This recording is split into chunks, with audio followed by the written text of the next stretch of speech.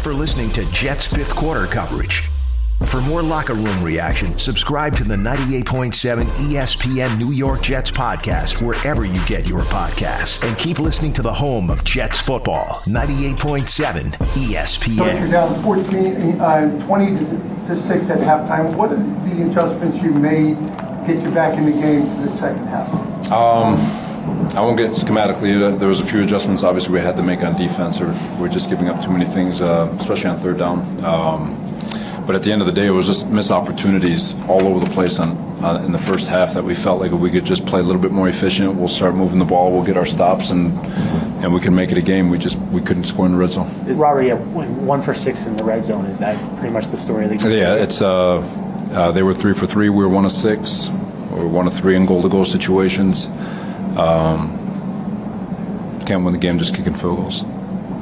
Was there anything recurring there that you think was an issue, or did you just not finish? No, I give them credit. You know, they stood up. Had an opportunity with Braxton on one of them. Just give them credit. Give them credit. We had a penalty on one goal, just a bad penalty that knocked us out of it, which led to a field goal too, and I think it was the first drive of the second half. So there's just a lot of things by them and things that we could have done better also. What did you think of Mike today? I thought Mike did a great job. He was, there was a little bit of some ups and downs like you normally would in a football game. They're a good football team, but I thought he kept his composure, stayed within the game. He made some big throws, and that last interception he had to go there with the lack of time remaining. And credit to them, they played it aggressively and made the play. I think he had 57 passes, Robert, and a sack, so 58 dropbacks. Is that? You never want to have that. Obviously, we're playing catch up, especially on the last 2 drives. I think we had about 20. It felt like 20 passes there, but either way, it's I felt like the run game was good in spurts. We couldn't punch it in when we tried to, but you never want to throw that much. But at the same time, sometimes that's what it calls for. Well, Bam, just talk about his performance and what went into him starting the game. Yeah, he's we love the way he runs. He's north and south. He's got a burst to him. He's got a little extra juice and fresh legs. I think he showed it today. He had that big run today. He runs violently, and he's really doing a nice job. Yeah, Garrett made some huge plays for you there in the second half, especially. Yeah. So, how impressive is he? He's impressive. I don't think it's a secret with him. He's dynamic. He's special. Wish he could have kept his feet in bounds on that one explosive, but man, he's amazing. That was amazing that he even got to that point with the way he broke tackles. So, can you, from your vantage point on the throw to Braxton in the end zone on the fourth down play, because it looked like for a second he had it there. I'm wondering what kind of emotions are going through.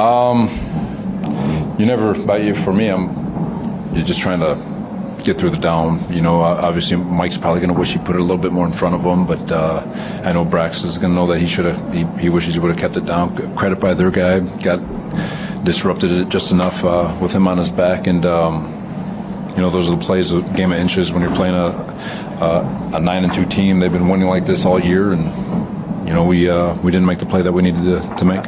How frustrating were there? A lot of penalties, especially in the first half. You had the George Fant one later in the game, like you mentioned. How frustrating is it for those to be the things? It was frustrating in the first half. Some deserve, some not. It's always going to be that way. But I think we settled it down in the second half and just played a little bit faster. But why'd you bring Fant in for Mitchell? Felt like he was struggling a little bit, and so just try to get George out there. Robert, you talked about changing the defense in the second half. What did you see in the second half?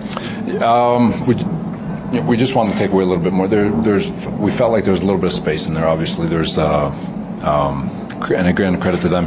Credit to Kurt. That's why he's a good quarterback. He was finding that space. They were doing a good job in protection at times, and we just felt like if we could just take that space away and amp up in the pass rush, we'd be able to get off the field. And thought the guys did a great job executing that in the second half. How do you feel like you guys? The way Mike competed in the second half, particularly on the touchdown, what did that say about his ability and willingness to fight back when things aren't going great in the first half? The whole team. I'm proud to be this team's coach. I'm proud of every single person in that locker room. They absolutely fought their tails off. his team doesn't quit. There's no moral victories or anything like that, but if we play like that, I know we're going to win more often than not. Take a couple more. How did you feel you guys did against Jefferson? I thought we did a nice job. I know he got the one touchdown, a really nice route by him, but felt like we kept his explosives to a minimum.